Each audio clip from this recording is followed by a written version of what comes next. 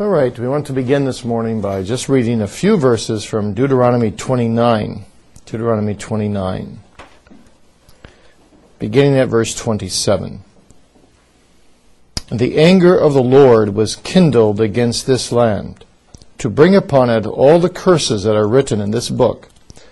And the Lord rooted them out of their land in anger, and in wrath, and in great indignation, and cast them into another land, as it is this day.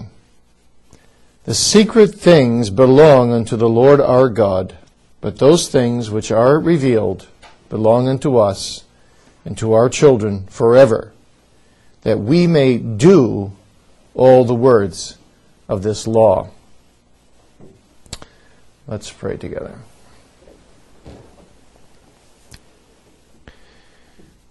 Glorious and sovereign God, who art sovereign in thy will and sovereign in thy power,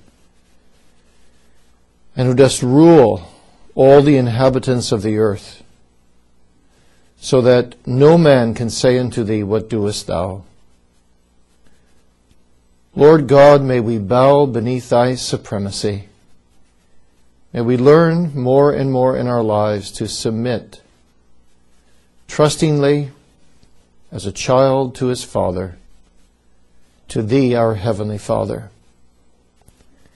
Grant us thy grace, O God, to truly live these things in and then live them out, to be formed and molded and conformed to the image of thy Son, who was always about thy business, Heavenly Father, that we might also always be about thy business. Help us to be and then to do thy will, and that our being may be the roots of our doing, so that we might be motivated by a cause far greater, far higher than ourselves, even thy cause and thyself. Show us thy glory, Lord, and it sufficeth us. Be with us this morning in lecturing. Be also with the NAPARC delegates and visitors that will be gathering in our building today. Help us also this evening as I give a talk to the delegates on experiential preaching. And bless their meetings throughout, and let all things redound to thy honor and glory. And do bind conservative, biblical, reformed churches from all over North America to each other, to be a hand and foot to each other. We thank thee for Tim's presence this morning with us and pray thy benediction upon him, upon his work, upon his colleagues, upon his denomination. Lord, be in their midst and show them great and mighty things that they know not yet. Be with us then in lecturing in this hour. Fill us with a humble reverence about thee and an experiential reality of thee. We ask all this in Jesus' name. Amen. All right. On our outline, we are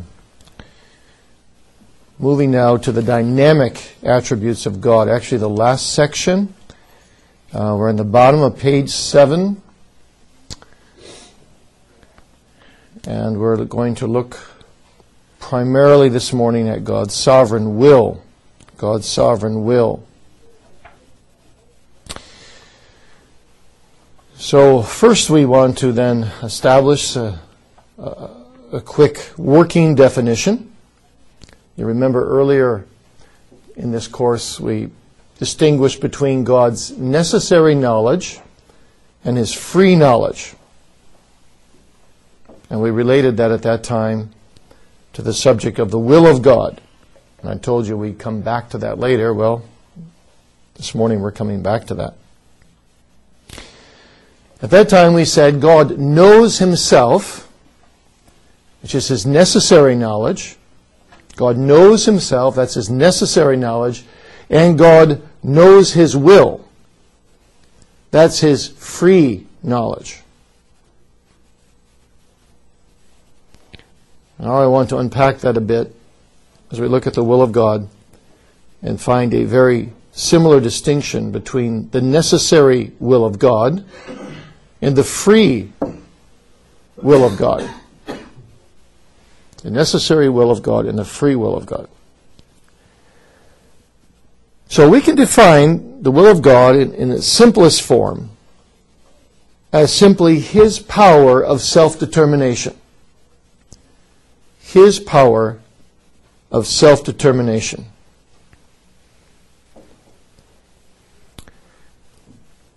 Now that means several things. It means, first of all, as you can see on the outline, God wills Himself. God wills Himself. The attributes of God are identical with His being. Remember, we underscored that earlier too.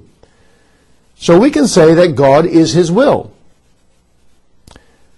And since His attributes are identical with His being determines His will, and His will determines His being. And that's just another way, really, of affirming the aseity of God, the absolute independence, the glorious absoluteness of God. God is not what someone else made Him to be, but He's radically self-determined.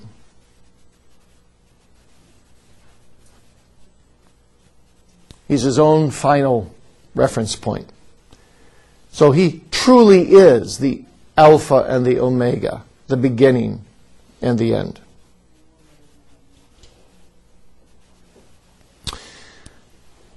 But secondly, God not only wills Himself, but God also has a will that determines what is outside of Himself. What is outside of Himself. And this determination we call in theology, of course, God's decree. Really, God's decree is simply an expression of His will. God wills, and therefore God decrees. And what He decrees always comes to pass. So in Genesis 1, God wills. Having willed, He then speaks His mind. Having spoken His mind, He says, "Let there be light." And there's light. God speaks and it is done. He utters His word and it comes to pass. Now that raises the question for us. Since the decree is an expression of God's will, and God's will is identical with His being, can we say that God's decree could not be otherwise than what it is?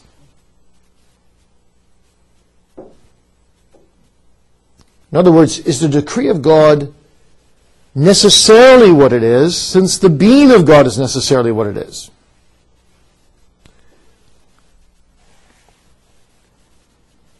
If that's the case, then God has no free knowledge, after all, but only necessary knowledge.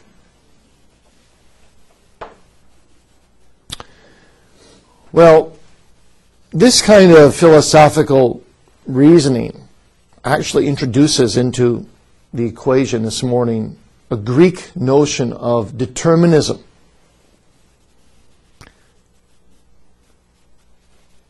Determinism into the very doctrine of God's will and His decrees. And if you take that conception to its ultimate ending point, history becomes irrelevant.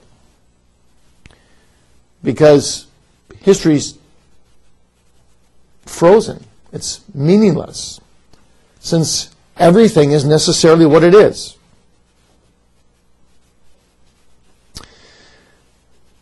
That's one of the main reasons why I think back in the 60s or 70s, probably 70s, James Daane, D-A-A-N-E, wrote his book, The Freedom of God. And in that book, he wrongly understands the Reformed doctrine of the decrees of God as pure determinism.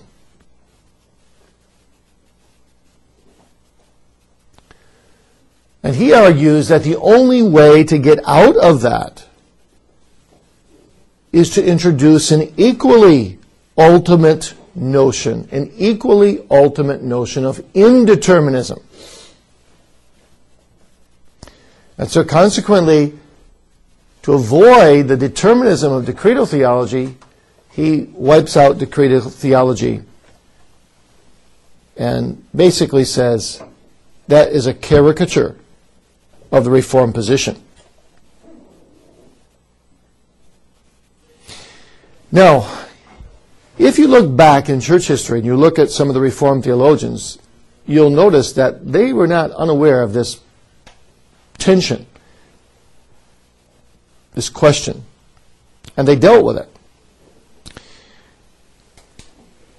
And they dealt with it in such a way that they came down between Don's position and Greek determinism.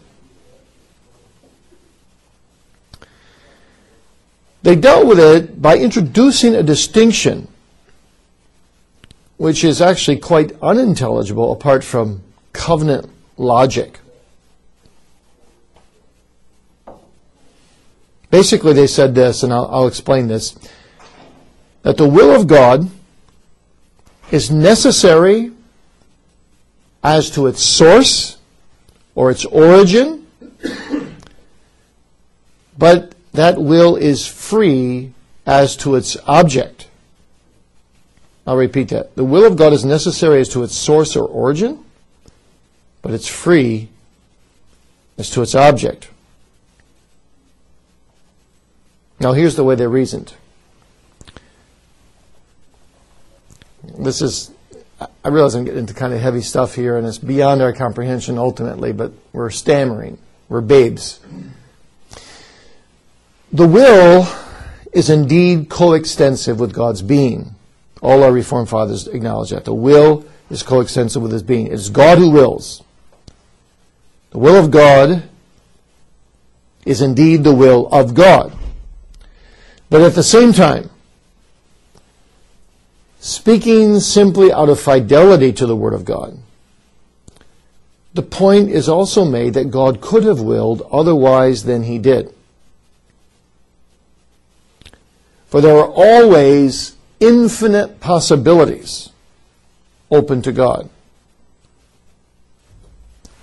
I don't know if you've read this section in Bavinck, but I won't bother you with the details. You can find it there. But Bavinck has a series of texts that prove this point, that there are possibilities open to God. Now, what God wills comes to pass, indeed, and what He does not will does not come to pass, indeed. But because there are possibilities, in other words, God could have chosen, theoretically, not to have created the world. Therefore, we can say creation is an expression of the free will of God. Creation is not an automatic necessity because of the being of God. God didn't need anyone outside of Himself. Therefore, creation is not to be absorbed into His being in a kind of pantheistic way, but rather creation is to be seen as a free act of God's will. God willed to create, so He created. So that brings me then to this, underlining this point that God's will is necessary as to its source or origin, but free as to its object. Now that raises a very important question. The question of distinction in the will of God. And that's part B in the outline, the decretive and the preceptive will of God. And we've got to spend a little time grappling with this.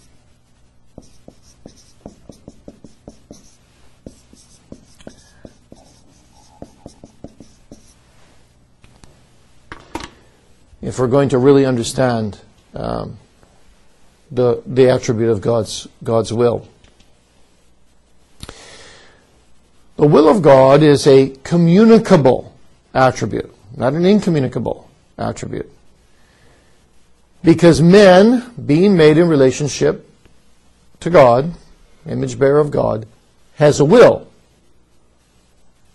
Again, also this communicable attribute isn't really able to be communicated in its fullness, but a touch of it is. Now the covenant which describes the relationship between God and man, therefore, is a covenant between God who wills and in Christ with men who, as God's image bearer, also will. But the Lord God is the Lord of the covenant. And so what He wills is that men might live in covenant with Him. And so we can gather from the early chapters in Genesis that it's God's will that man, the essence of man's life, really, live in covenant with Him. This is really what it is to truly live, to live in covenant relationship to God.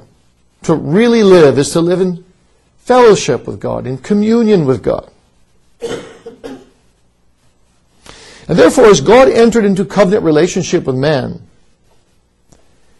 His will is also an expression of His command. Just as His command is an expression of His will.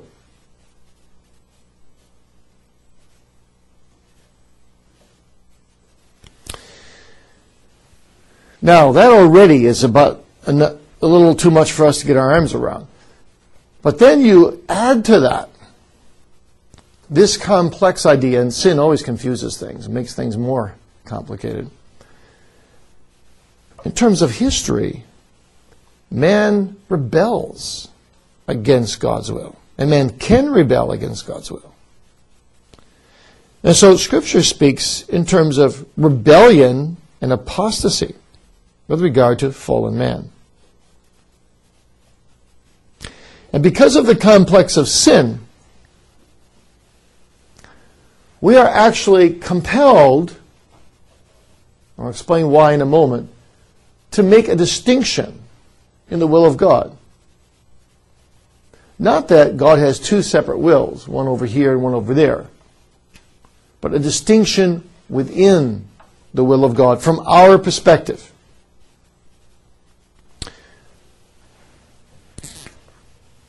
And this distinction, decretive, preceptive, has a number of other names. The most common that you would use in teaching in church would be the secret or hidden will and the revealed.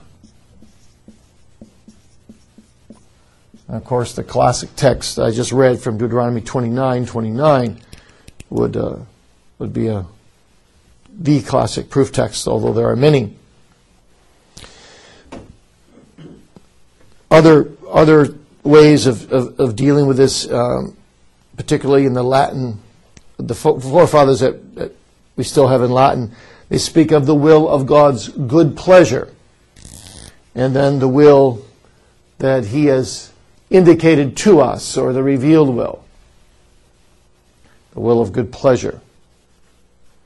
And that's really the same as the decretive and preceptive will. Now, with respect to God's decretive will, we must say, first of all, this will always comes to pass.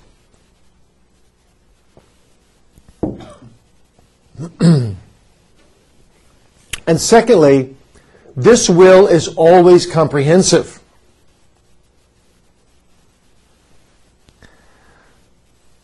So that it is true, James Donne notwithstanding, that history is the unfolding of God's decretive will.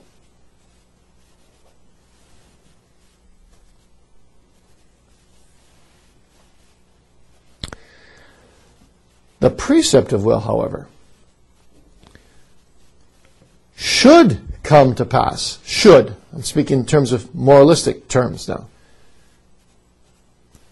Man should obey God's commandments, God's revealed will, God's word. But that will often does not come to pass because of sin. Because of our native opposition to the will of God, our refusal to do as God has commanded. And you see, by that refusal, if we don't repent and believe the gospel, man separates himself from God. He falls out of this covenant fellowship with God. He becomes a covenant breaker. So the goal of redemption is, from one perspective, simply the fulfillment of God's preceptive will. That is, that man's will might again coincide with God's will. That we might be born again to have a will that wills God's will. Now that's embedded in our very prayer when we pray the Lord's Prayer, isn't it? Thy will be done in earth as it is in heaven. You see, this petition cannot be restricted to a petition for fulfillment of God's decretive will. But rather, just as the angels in heaven are always obedient to the will of God, so also our prayer is that the will of God might be done in earth as the angels do it in heaven.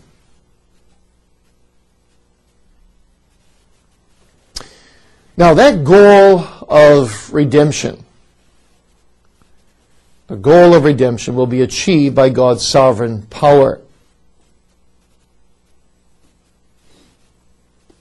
In creation, we see early on, as I mentioned already, that God wills creation. He wills the sun, the moon, the stars, the animals, the birds, the fish, and man. When He speaks, His speech is a revelation of His will. God spake, and it came to pass. It came to pass by the sovereign power of God. That's true in creation. But in recreation, God speaks, God commands. It's an expression of His will, and that will comes to pass. And so you have the power of God's Word in recreation. A power that is miraculous. The Lord Jesus speaks to Lazarus in the grave, "Come forth." Not presupposing that somehow Lazarus has power intrinsically to do what Jesus commands him to do. He's dead. He can't do what Jesus commands him to do. And yet, behold, Lazarus comes forth. Why? Well, he comes forth at the command of Jesus Christ. And that command is a powerful expression of God's will. God's will that comes to pass. So, you can see where I'm going with this, I hope. In the proclamation of the gospel today, we do not literally say to sinners, "Come forth out of the grave." At least we don't normally go stand in physical cemeteries and do that. But we do, in essence, stand in cemeteries, in valleys of dry bones, and we call the dead to come forth. And maybe there will be times, I don't say this facetiously, but there will be times in your ministry where you'll probably feel like your church is like a valley of dry bones. Everything seems so dead and so dry, and it can be depressing. I come out of church and it seems like everything that people talk about is everything but the sermon. Or some little lady walked out with her crying baby. Oh, they'll talk about that. But everything but the sermon. And you just feel the deadness and the dryness, and it's overwhelming. And yet it's your job. It's my job. It's our task as ministers of the Word to call upon people who cannot come forth of themselves from the dead. And we call with the authoritative proclamation of Jesus Christ, whose will is to save sinners.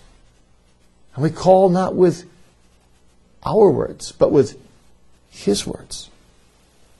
And astonishingly, behold, sinners do come forth. You will see conversions. You will see fruit. So the power of preaching is the power of the Spirit of God to bring men from death to life, to bring them in the power of the resurrection of Jesus Christ into conformity with the will of God. And so when we pray, thy will be done on earth as in heaven, we're not just praying, Lord, do your decretive will. We're praying evangelistically for the recreative power of the living God, beseeching the dead would live. So there's a correlation then between the will of God on one hand and the will of men on the other hand. A correlation between the will of God and the will of men. When men do desire the things of God,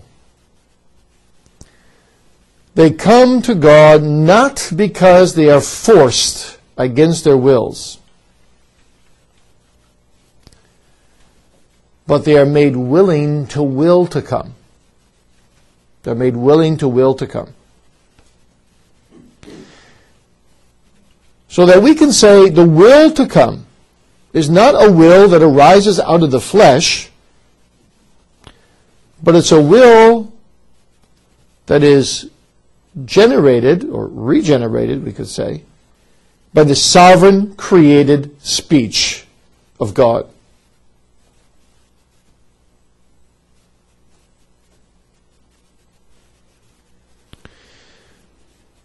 Now this is important to maintain, so that we don't fall on the one side into free will, easy believism, that man can accomplish it on his own. And on the other side, that we don't lose our creatureliness. The fact that we really do have a will that needs to be made willing in the day of God's power. We're not just robots being acted upon. In other words, conversion. Conversion is not an operation in terms of which our creatureliness as image bearers of God is wiped out, or bypassed, or overcome.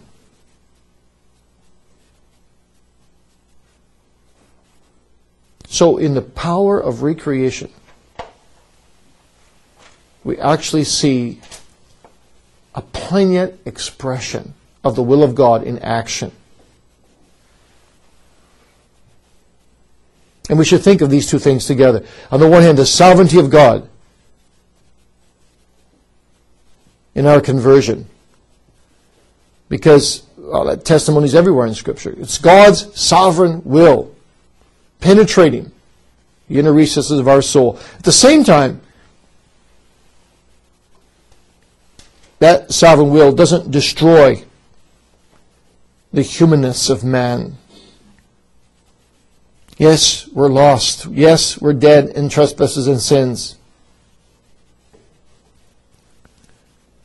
Yes, we would destroy ourselves apart from the will of God. But God's will works on our will and makes us willing in the day of His power. And so this is a genuine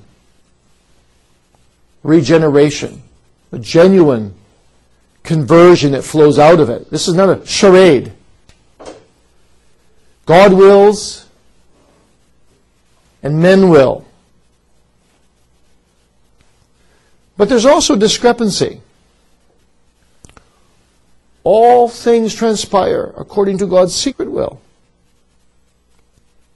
But there are some things that transpire contrary to His revealed will. And here's where the rubber hits the road. And we go over our heads again. All things transpire according to God's secret will. Some things transpire contrary to His revealed will. And the only way we can grapple with that is by saying this, that the essence of the covenant life of the creature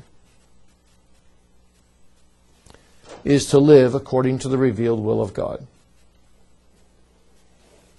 And when we don't, you see, we're at cross wires with God. That's what we mean when we say, the just shall live by faith. The man who's in a right relationship with God is the man who lives by faith. And that faith can be known and is directed by the revealed will of God.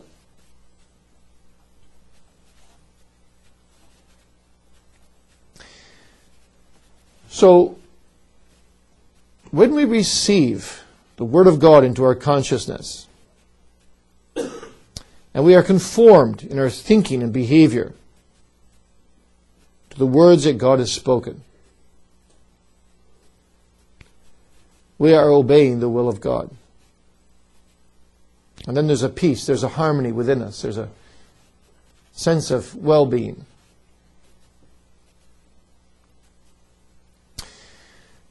And we're content with that. We don't want to know the secret will of God. To want to know the secret will of God is to desire to be as God.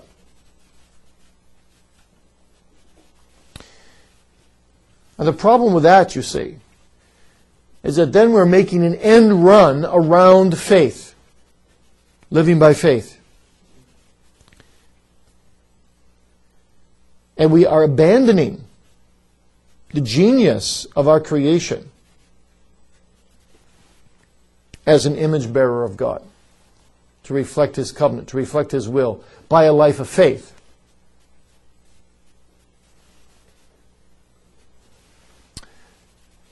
Now, that's why the old theologians, also the scholastics, have said that the secret will of God is never the rule of faith or practice. It cannot be, because it's secret. And so that's why Moses makes this point with such force at the end of the unfolding of the covenant of history before the people of Israel, as if this is the conclusion of the covenant history, that they are not to live by the secret will of God. For those things belong to the Lord our God. But you are to live by the revealed will, by the revealed covenant will of God, which belongs to us and our children forever, that we may do all the words of this law. Deuteronomy 29:29.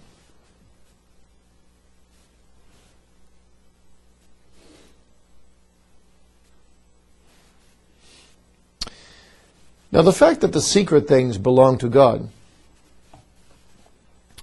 does not simply mean, as some people rather simplistically put it sometimes, well, we don't know who the elect are. Now, that's true. But the secret will belonging to God means something much, much, much more in the life of the believer. It means that we can leave our future in the hands of God and trust Him with the whole unfolding of His secret will, because we're living by faith through His revealed will.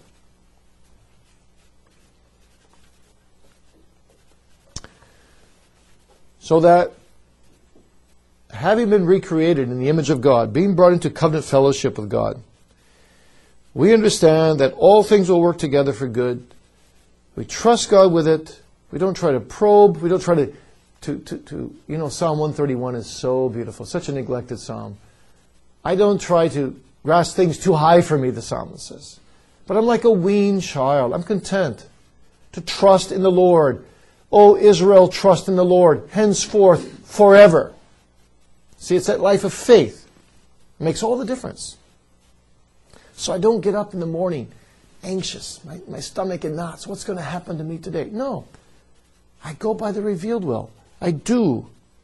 I want to do the will of God today. I want to teach my children the will of God today. I want to teach my congregation the will of God today. I want to model for the seminary students the will of God today. And I leave the secret things to God.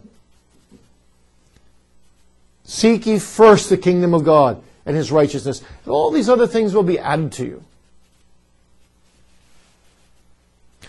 If you try to probe the secret will of God, you'll just be full of anxiety.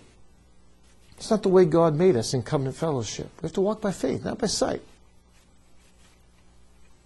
I had a woman in my first congregation who had a baby that died. Well, I shouldn't say a baby, maybe a 1.5-year-old, 2-year-old. And that woman, I encouraged her. I said, it's God's normal way to take such a child to heaven. You can leave it with the Lord. That was enough for her. She had to know. God had to reveal to her. She was obsessed with it. Day and night, God had to reveal to her some special revelation. This child was in heaven. She begged for that. She agonized over that. And her life was torn apart by it for years. I really don't know how she ever came out with it. It's the first thing in her mind all the time. It's my child in heaven. It's my child in heaven. She's always trying to probe the secret will of God on that.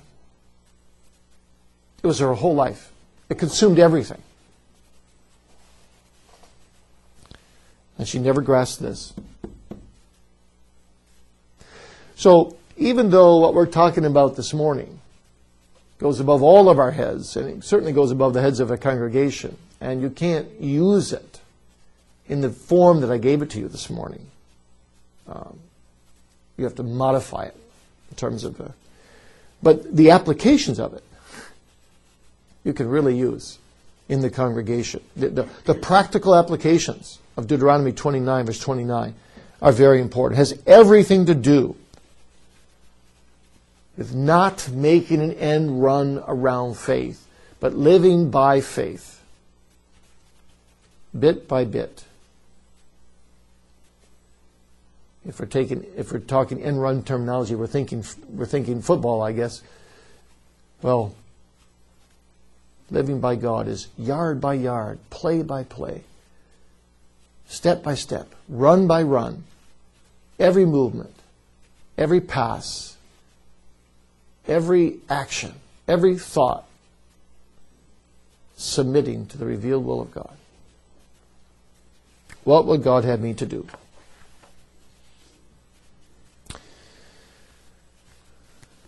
Now, that raises the question, the third point on the outline, about the permissive will of God. Let me try to cover this point, and then we'll break for questions.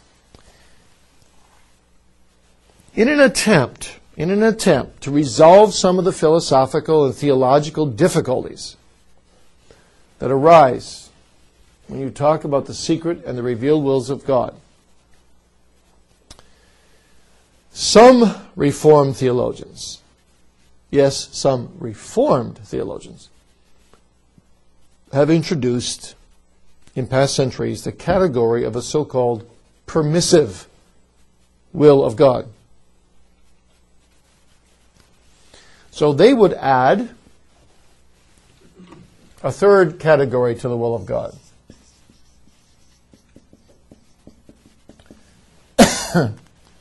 A will that somehow is neither decretive nor revealed.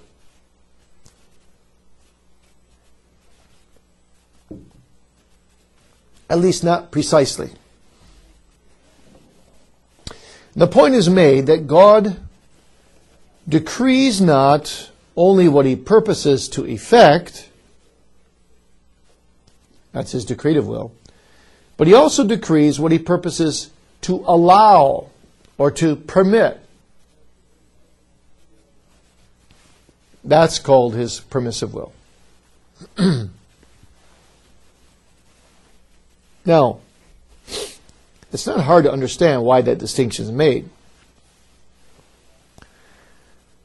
The concept of a permissive will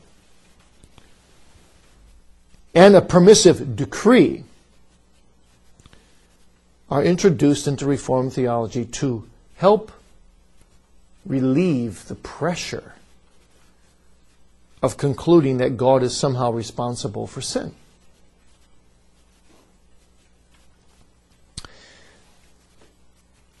So if you can say that God does not effect sin by his decretive will,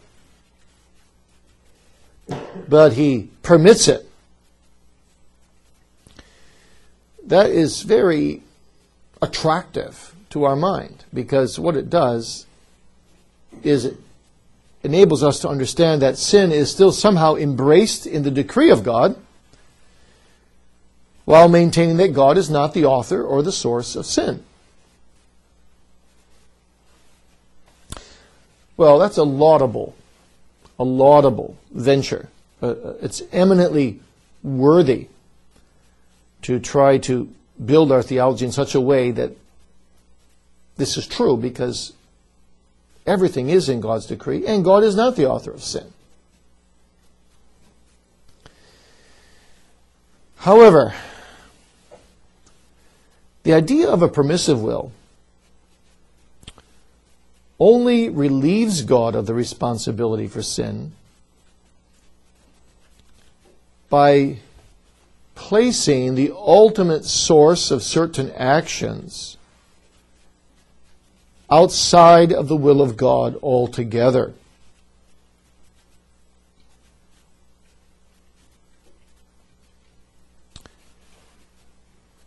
The idea of a permissive will only relieves God of the responsibility for sin if we place the ultimate source of certain actions outside God's will altogether. You see, what I'm saying here is the intention of this distinction can only be achieved by going the whole way,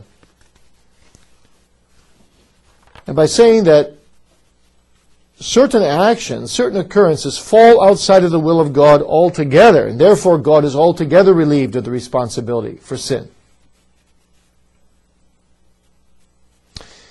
The problem when you go that far is that you actually destroy the absoluteness of God.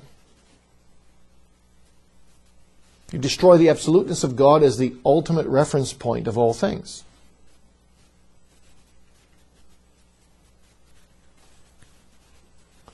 So then you end up with a God who has only a principle of good and has no relationship to the principle of evil whatsoever.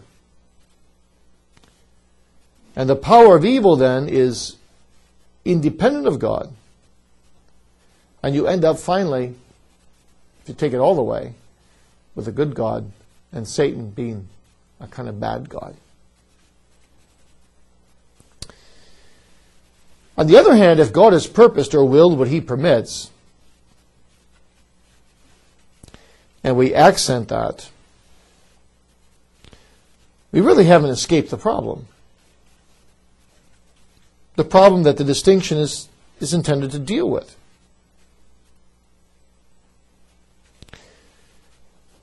And we're left with something like Charles Hodge's statement in Systematic Theology, page 548. Sin is and God is, Hodge says. Therefore, the occurrence of sin must be consistent with his nature, and its occurrence cannot have been unforeseen or undesigned. And since its occurrence cannot have been unforeseen or undesigned, God's purpose or decree that it should occur must be consistent with his holiness. So you see here, Hodge, he's not claiming he understands all this, but he's also not escaping. He's not evading the issue.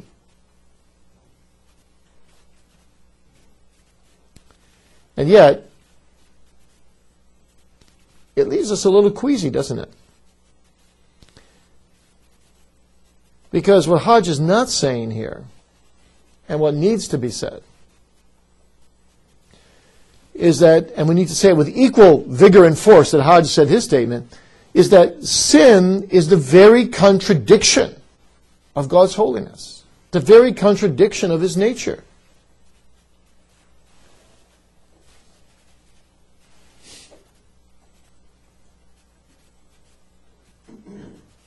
So here's what we're left with. We're left with a formula that goes something like this.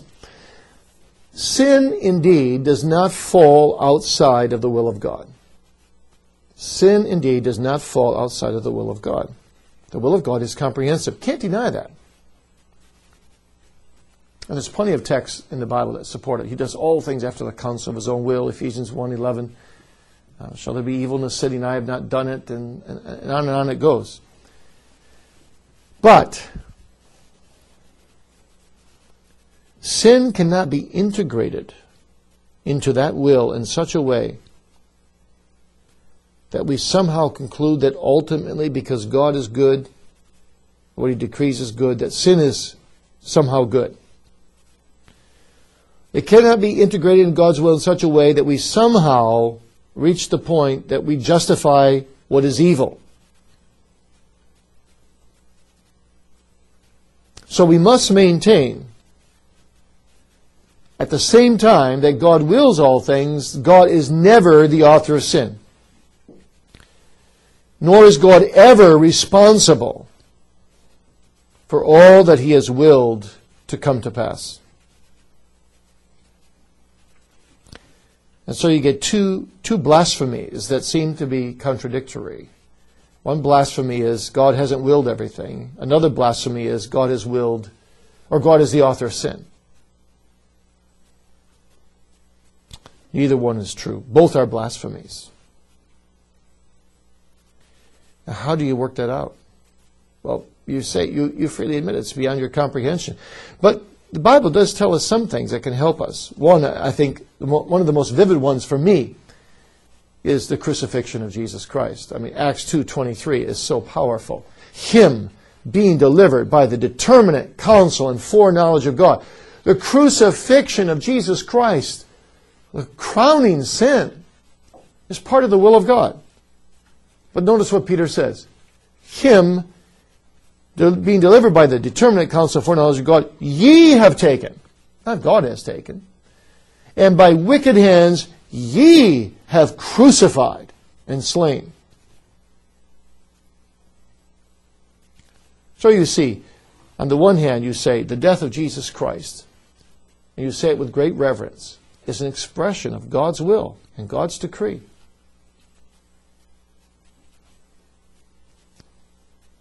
And yet those who crucify Jesus Christ are guilty of a great crime. John Murray called it the arch crime of human history.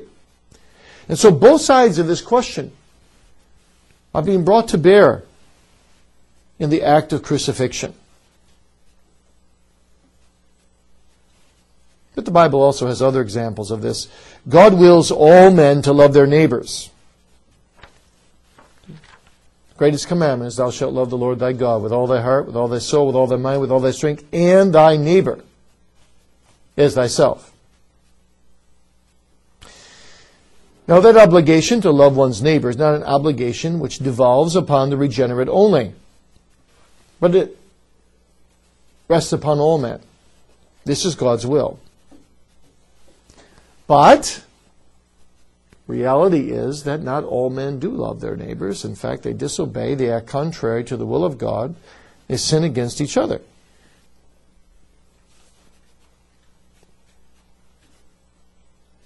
Another example. Many are called, but few are chosen. The calling is sincere. You cannot ever preach the gospel rightly if you say to people, well, God's calling to you is insincere. That's deadly. If you go into the pulpit with the assumption that God Himself does not stand behind His own gospel He's asked you to preach, you are left all alone. Well, what do these examples teach us? I think they teach us, and this is about as far as we can go, as far as my little puny mind can go. They teach us what Augustine said. And Augustine, I think, is very simple and profound here. When he writes this, quote, sin is contrary to or against the will of God. Sin is contrary to or against the will of God, but not outside of the will of God.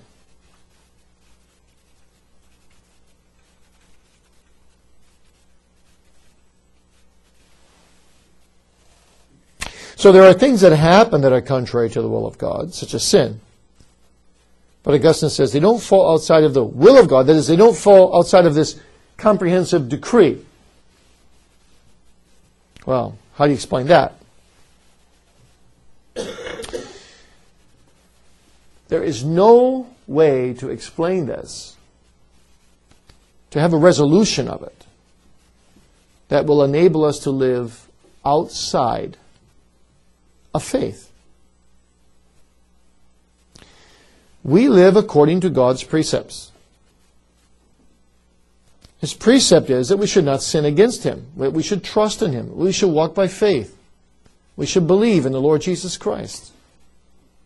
Jesus said, if you love me, keep my commandments. So the whole Great Commission is to go forth and teach and make disciples. So, we live according to God's precepts. And it's precisely in the revelation of God's precepts of Scripture that we are sure there is no such thing as chance, that nothing falls outside of the will of God, that God is in control. But the only way we can live that way is to receive it and to live it in by faith. Not by doubt, but by faith.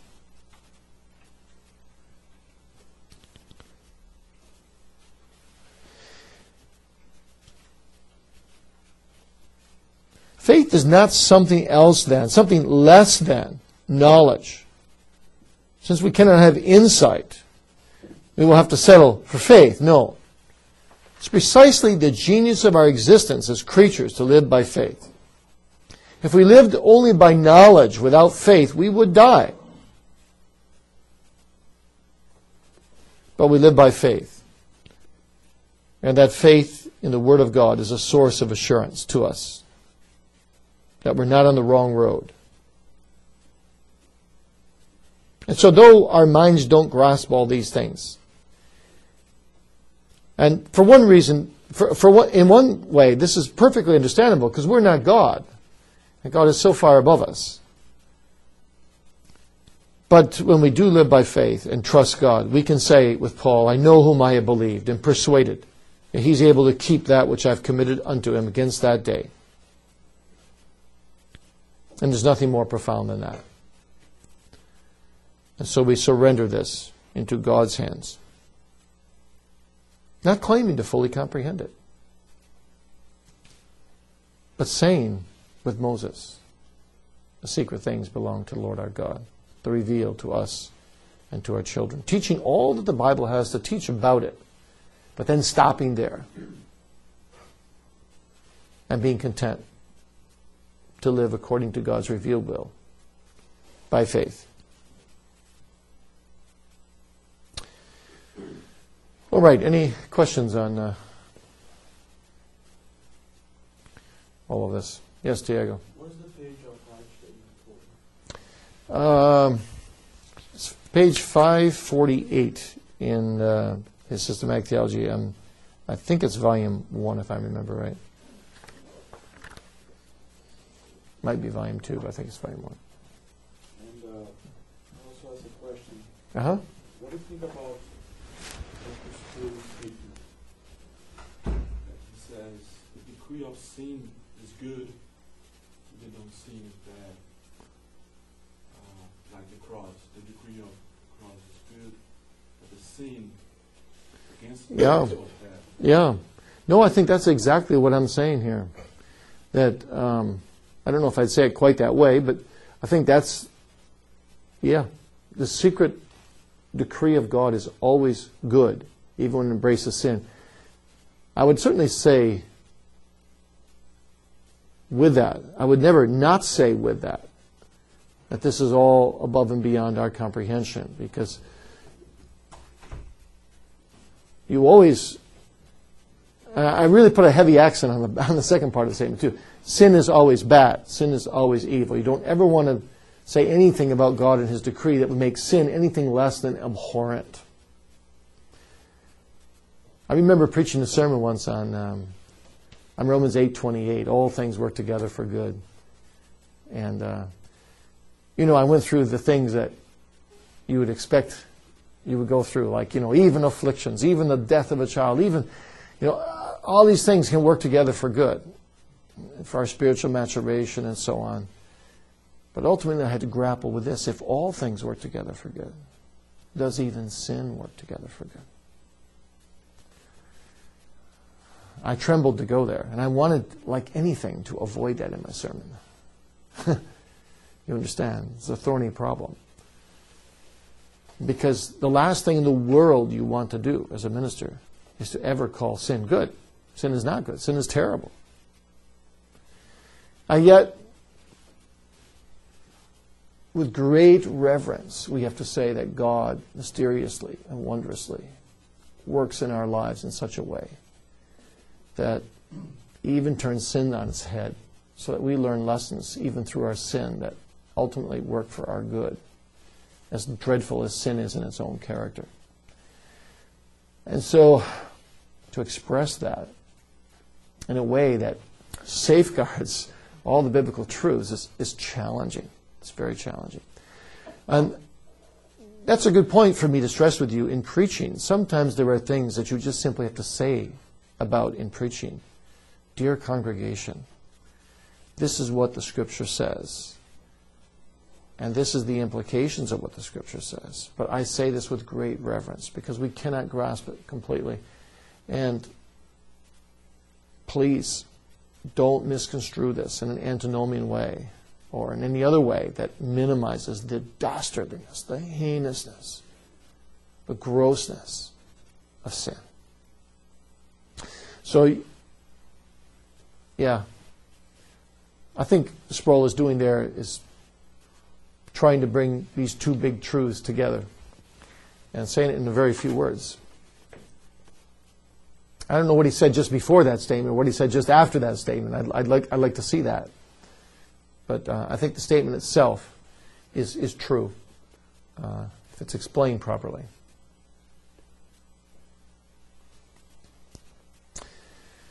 All right, let's go on then and look at one more very difficult question here, and then hopefully as we move on into God's sovereign power, things will get just a little bit easier. And that actually, sovereign power, is the very last attribute we have to cover in this course, and I won't complete it today. We'll just barely start it today at best. But hope to complete that on Thursday, and then we'll move from there to continuing on Thursday with God's providence. You recall, of course, that last week we had a special guest speaker and that covered Holy Trinity and Divine Decree, pages 8 and 9. So we'll pick up then on Thursday after we complete this section on God's providence and work with that on Thursday and probably next Tuesday. And then the angels and devils will carry us over the Thanksgiving break into the last week. All right, are there two wills in God? Now, some people have said that there are. Some Reformed theologians have said that there are because of all these things we've been grappling with. Because of statements like Augustine said, decretive, preceptive. And the better Reformed theologians, however,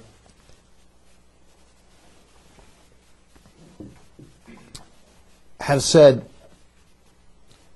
really to say that is contradictory with everything we've been saying about God, the oneness of God, the so-called simplicity of God. And that to actually insist that God has two separate wills in God Himself is to make a serious mistake. Now, a lot of this is semantics, and so this is not the kind of stuff you bring to your congregation either, at least not very often. I don't think people who would say, Reformed people say, yes, there are two wills in God, I don't think they're necessarily heretics.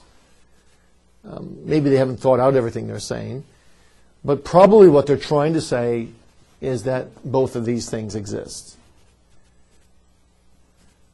But what we have to maintain is that somehow in God, beyond our comprehension, these two really are one in God. In their manifestation to us, we see them as two. I was looking last night at Richard Muller, trying to find what he had to say about it, and I did locate a couple paragraphs on page 450 of volume 1 one paragraph in particular I find very helpful. I'll just read it to you. Distinctions in the divine will are not to be understood as separate wills, separate kinds of willing, or as alterations in the divine will. The distinctions are made on the part of the things willed, not on the part of the one willing. The distinctions are made on the part of the things willed, not on the part of the one willing. In our finite minds, we divide the will of God, as the Scripture itself does, according to the diversity of its objects. To make the point, this is still Muller, to make the point as forcefully as possible, the distinctions in the divine will serve the purpose, not of dividing the will, but explicitly of preserving the sense of its unity. It is actually the Arminian, not the Reformed theology, that argued two wills in God. That's an interesting point. And that actually coincides with the whole thing of Arminius, where he says, in salvation, God actually gets down from the throne of his justice and goes and ascends another throne, the throne of his grace, like he has two thrones, two wills. And the Reformed always said, no. His throne of justice and his throne of grace are one. His grace is always just, and so on, and all his attributes are one in him.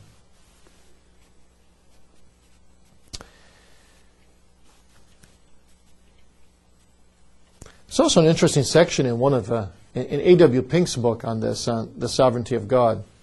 And Pink brings up the idea that the Arminians lob this bomb at the Reform that they believe in two wills of God. And he says, but this is a mistake. Due to their failure to see that the secret and revealed will of God respect entirely different objects, if God should require and forbid the same thing, or if he should decree the same thing should and should not exist, then would his secret and revealed will be contradictory and purposeless. How often do men draw a sharp distinction between what is desirable in its own nature and what is not desirable, all things considered? For example, the fond parent does not desire simply considered to punish his offending child, but all things considered, he knows it's his bounden duty, and so he corrects his child. And though he tells his child he does not desire to punish him, but that he is satisfied it is for the best, all things considered, to do so, then an intelligent child would see no inconsistency in what his father says and does. Just so, the all-wise Creator may consistently decree to bring to pass things which he hates, forbids, and condemns. God chooses that some things shall exist which he thoroughly hates in their own intrinsic nature. And he also chooses that some things shall not yet exist which he perfectly loves in their own intrinsic nature. For example, he commanded that Pharaoh should let his people go, because that was right in the nature of things, yet he had secretly declared that Pharaoh should not let his people go, not because it was right in Pharaoh to refuse, but because it was best, all things considered, that he should not let them go. That is best because it subserved God's larger purpose. Well, you can see how Pink makes an attempt here, and I'll just refer you to one more without reading it. Reverend Kirsten in his dogmatics. Let's see if I can find the page number here. 67 through 69 also grapples with this problem, I think quite effectively there. His main thought is that God's command always serves his decree. So that the decree says, for example, and he's drawing, this is an example that a lot of the old divines used really as well, but Kirsten does a good job with it. Isaac must remain alive. Abraham's faith must be tried. And so that trial takes place by means of the command that Abraham obeys by faith. But in the final analysis, you see God calls to him to withhold the knife. So the command actually serves the decree that Isaac would remain alive and that Abraham's faith would be tried. Well, these are all three of these really, Muller, Pink, Kirsten, these are attempts to grapple with, again, what is beyond our comprehension, because we're finite. We're finite. All right, last thought then on the outline, God's will and moral obligation. Let's look at that, and then again I'll ask you if you have questions, and this may take the rest of our time today. We may not get to power until Thursday. God's will and moral obligation. Now, there is no good in and of itself apart from what God says is good. There's no good in and of itself apart from what God says is good. And yet that does not mean that the will of God is arbitrary. The point is that the revealed will of God is the expression of his own perfection. What God commands us to do in his revealed will, think moral law, is the expression of the righteousness which he is. So the perfections of God are really the sphere of God's own life. God is the living God. And as such, he's qualified by these perfections, which come to expression in his preceptive will or revealed will, or sometimes it's also called his will of command. Now, because these perfections of God are the sphere of his life, God desires that his recreated people who are reformed in his image, that they also correspondingly become the sphere of their lives, so that we live and move and have our being spiritually in this sphere of obedience to God's commands. So, the image bearers of God really live when they live in conformity to the will of God. And that's why when a Christian sins, he's an oxymoron. He's living contradictorily to who he is in Christ. Romans 6:10, reckon yourselves dead unto sin and alive unto God through Jesus Christ our Lord. So the revealed will of God is the ground of moral obligation. The ground of moral obligation. But at the same time, it's also our charter of Christian liberty.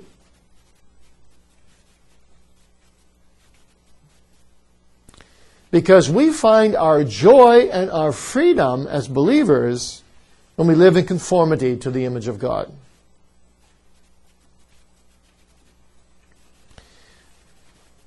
Now let me say to you that this is an important point to get across to your congregation, and in particular to young people.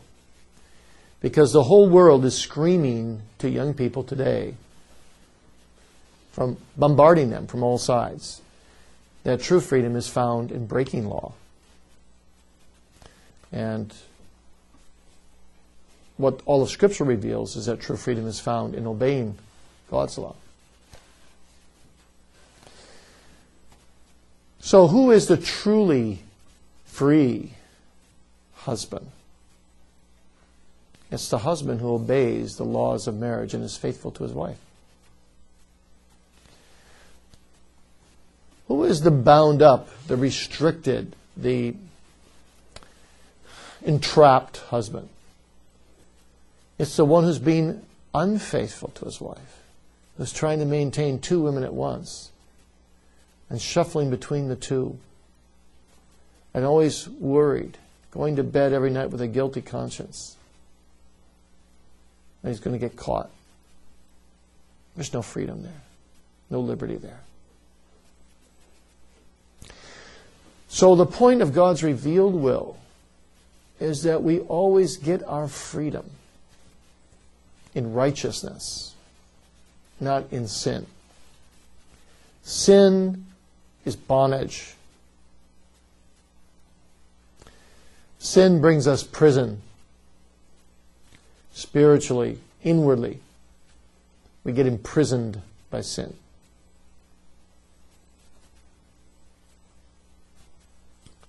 Some time ago, I was standing in an airport waiting for my luggage to come, and it wasn't coming, and the only person that was left was a tall black man and me, and I started chatting with him, and I asked him how he was doing. I said, "Is life treating you well? You doing well?" And I'll never forget his answer. Yeah, he said, "I'm doing well. Ain't never been in prison." Never been in prison. That's the way he thought of life was well. Would you think of your life as well because you've never been in jail? But you see, so many of other black men around him, apparently, at least that's what I gather, had been in jail, that he considered this a fairly major accomplishment. And maybe in his culture it was, in that particular area, in that particular group of people he was working with. It was a major accomplishment. But you see, that's not the way a Christian thinks. A Christian, well, to me, it's freedom to live according to how God wants me to live. That gives me joy, gives me peace of conscience, there's liberty. This is the way to live. Sin is always bondage. And it brings bondage. And it brings confusion. So, in marriage, true freedom is found by living within the rules of marriage. In the field of art, not a too good of example because modern art doesn't have any rules at all. Just throw away modern art for a moment.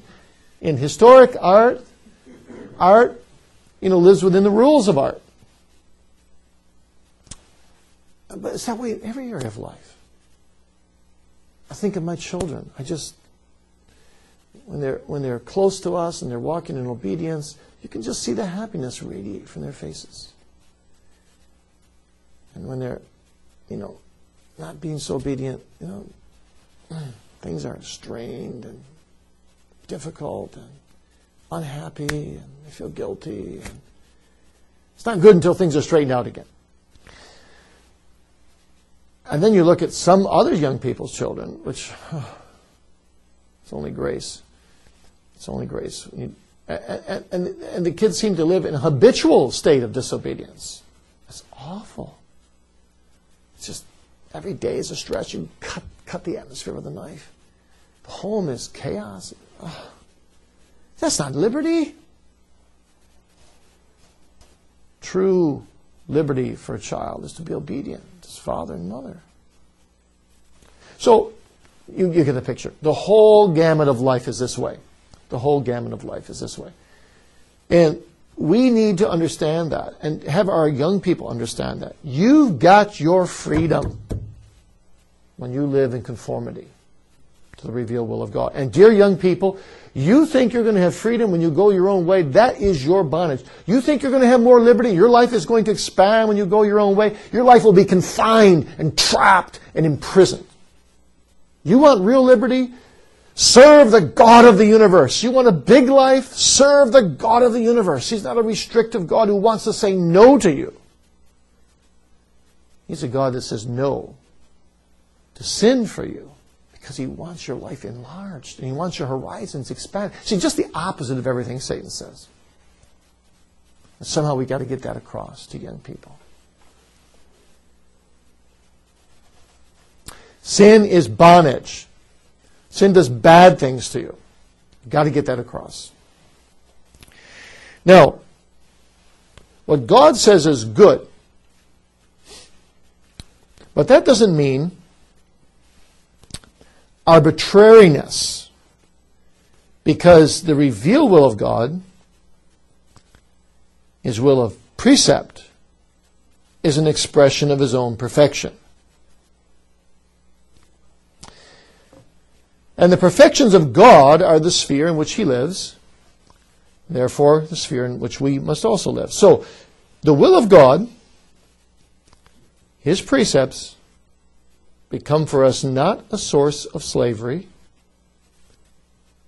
but a source of freedom. But now, here's the rub. For the ungodly, who don't know what it is to love God, who don't want to move and live in this sphere, there is this constant rub, you see, because for them, they're enslaved to themselves. They don't want to do God's will. And so for them to do God's will and not their own will, deny their own will,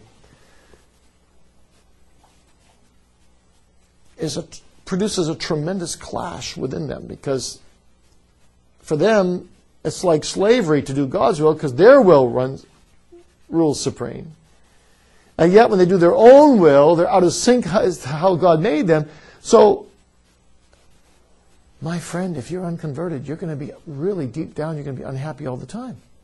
You don't really want to do God's will. And when you do your own will, it brings you into all kinds of problems and troubles and trials. And there really is no other way to live than to bow under the revealed will of God and learn to love God and hate sin. So you want to take this whole argument a step further and show the unconverted person in your congregation or in your attendance that it's absolutely impossible to be truly happy in a state of separation from God.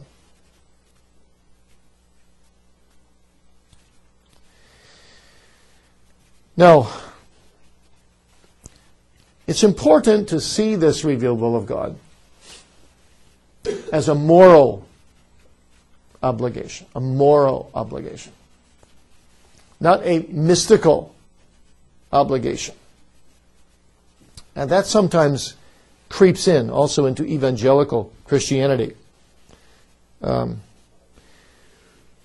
don't know if people just talk the wrong way or they're really thinking the wrong way. I think it's probably both. I hope that talk is worse than their internal theology. But you often hear people say, well, God told me this morning, and God nudged me over this way this morning. This is God's will for my life. I know I'm doing God's will, or I want to do His will, and God just told me this afternoon what His will is. And no mention of Scripture. And you start feeling a little queasy, and you say, is this mysticism, or what is this? Or is this just a person talking to himself, desiring to do what he wants to do, and then he gets some kind of confirmation in his own mind, and he does it? Just yesterday I had a man say to me, God told me 4 times this morning to do such and such, so I finally did it. That's rather unsettling. God spoke to him 4 times this morning without the Bible. I mean, what's going on here? This is a conservative, reformed evangelical, an office bearer. in a Reformed church. What do you make of that? Well, there's a problem here. And I want to make a couple observations about it. First of all, when people speak about, quote, the will of God for my life, wanting to know what God's will is in a given circumstances, or a given circumstance, I should say. In terms of the dogmatic distinctions I've made to you this morning, right here is the will of God for your life. The revealed will. That's it. Period. In other words, the reference is not to the decretive will at all. For one thing, the decretive will cannot be thwarted. For another thing, we don't know what the decretive will is. So, when you rebel, you're not really rebelling against the decretive will of God. But when you rebel, you're rebelling against the revealed will of God, because that's the will for which you have your moral obligation.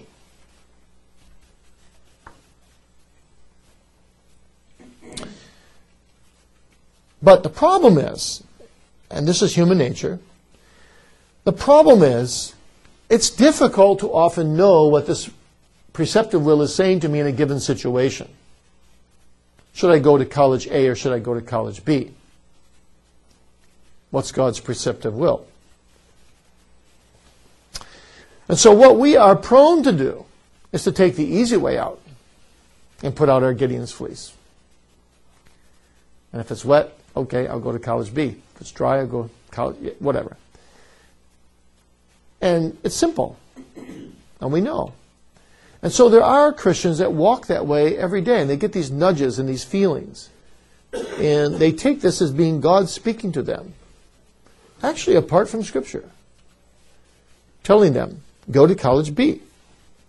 I think this is what the man meant to me when he said, God nudged me 4 times, and finally I went this way this morning. And so there's a kind of intermediate category, somewhere in between the preceptive will of God and the decretive will of God, that these people are claiming. And they get some kind of special insight, you see, into what God really wants them to do. Now, that is something very different from looking at college A and college B according to the revealed will of God and putting pros and cons up according to what the Scripture says and then coming to a conclusion, which is harder work. Maybe college A and college B have different atmospheres. Maybe college A is have a little more godly atmosphere. Well, that's certainly worth some points according to God's revealed will, that you're not in a more ungodly atmosphere. But maybe college B will take you away from home, and maybe that might put you in more temptation. Well, that's worth some points on the scale according to the revealed will of God.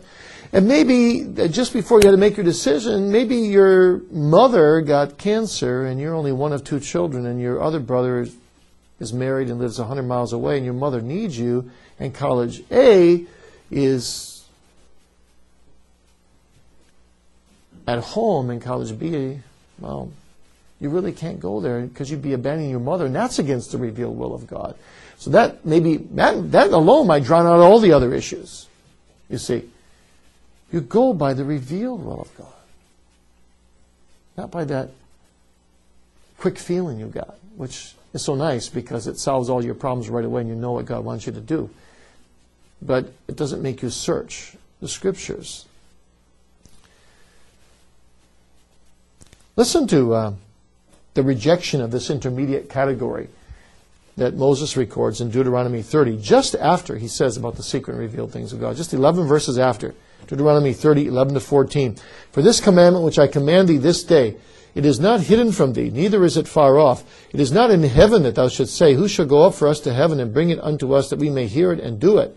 Neither is it beyond the sea that thou shouldst say, who shall go over the sea for us and bring it unto us that we may hear it and do it? But the word is very nigh unto thee in thy mouth and in thy heart, that thou mayest do it. The word is nigh to thee. So, the question really is whether we're going to live by faith in the Word of God, trusting that written Word, or whether we're going to bypass faith in order to live in some kind of mystical insight into the Word of God. When we do the latter, we're really circumventing faith, and we're actually absolving ourselves from responsibility. It seems so pious, it seems so true, it seems so impressive. People get really impressed by it. But we absolve ourselves from responsibility.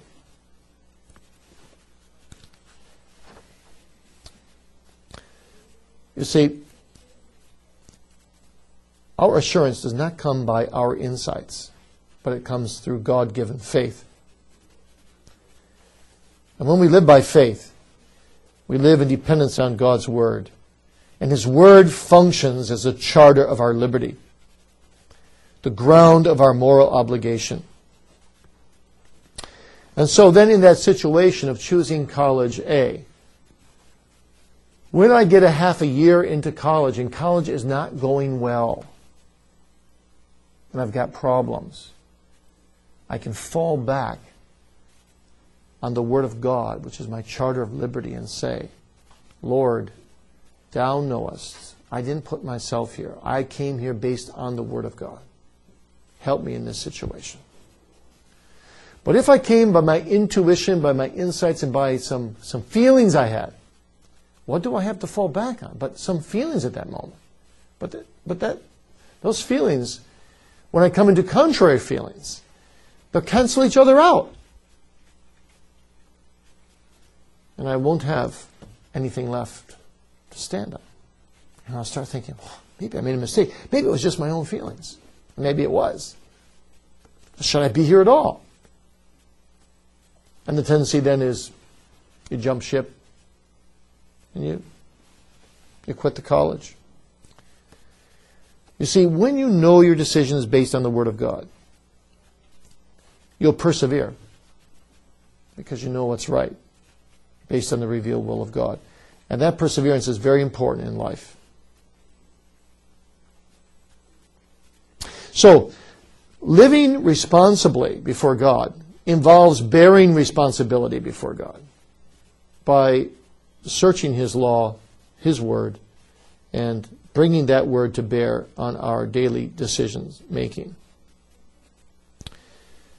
Recognizing in our lives that God preeminently is the decision maker, yes, but He makes the decision, He helps us make our decisions through His revealed will. And so we are a decision-making people, but use as our grid and our criteria the very means that God has provided for us of dependency upon His Word.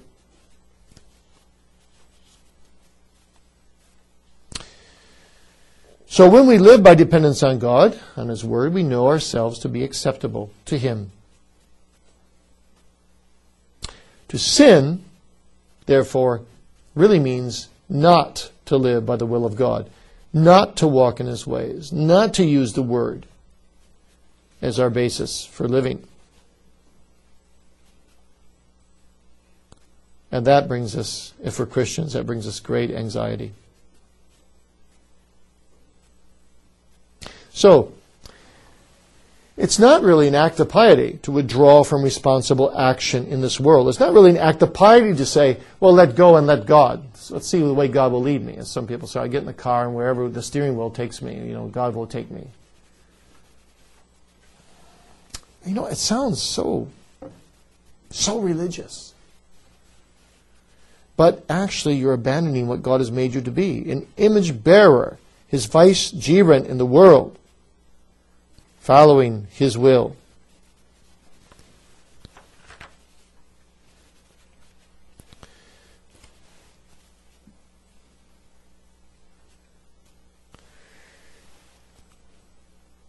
Now,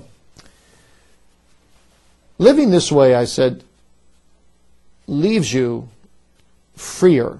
It leaves you in Christian liberty. And you notice this a great deal when you work pastorally with people, that people have really thought out things biblically and can reason with you why they've done what they've done on the biblical basis. You can see it, that they're more at peace. They have less anxiety, particularly when things go wrong. And it's not that we do this as we depend on the Word in independency from God, depending on the Word. That too is wrong. There are people that do that. Just it's all head knowledge. They go, but no, you do it in dependency on the Holy Spirit using the Word. So you're praying for guidance as you use the Word. Oh yes, absolutely. But the Spirit and the Word are never at odds with each other. They're never disjunctional. So the Spirit always guides by the Word. So when the Bible says, Romans 8:14, as many as are led by the Spirit, these are the sons of God. This leading of the Spirit is not something that's occasional, that you get every 7 months through some suddenly inspired thought. But this is a day-by-day leading as you subject your life to the revealed will of God. And God, as you consciously do that, and you pray for guidance, and you think things through, you ask for light, God gives you His Spirit.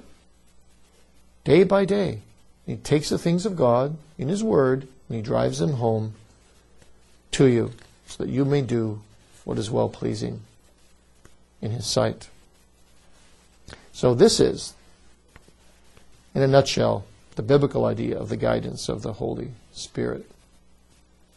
All right, that brings me then to the end of our discussion on the attribute of God's sovereign will. I guess I just made it through the sovereign will today, and we'll do sovereign power on Thursday. Any final questions? All right, let's have, maybe Tim, will you close in prayer with us this morning? Thank you.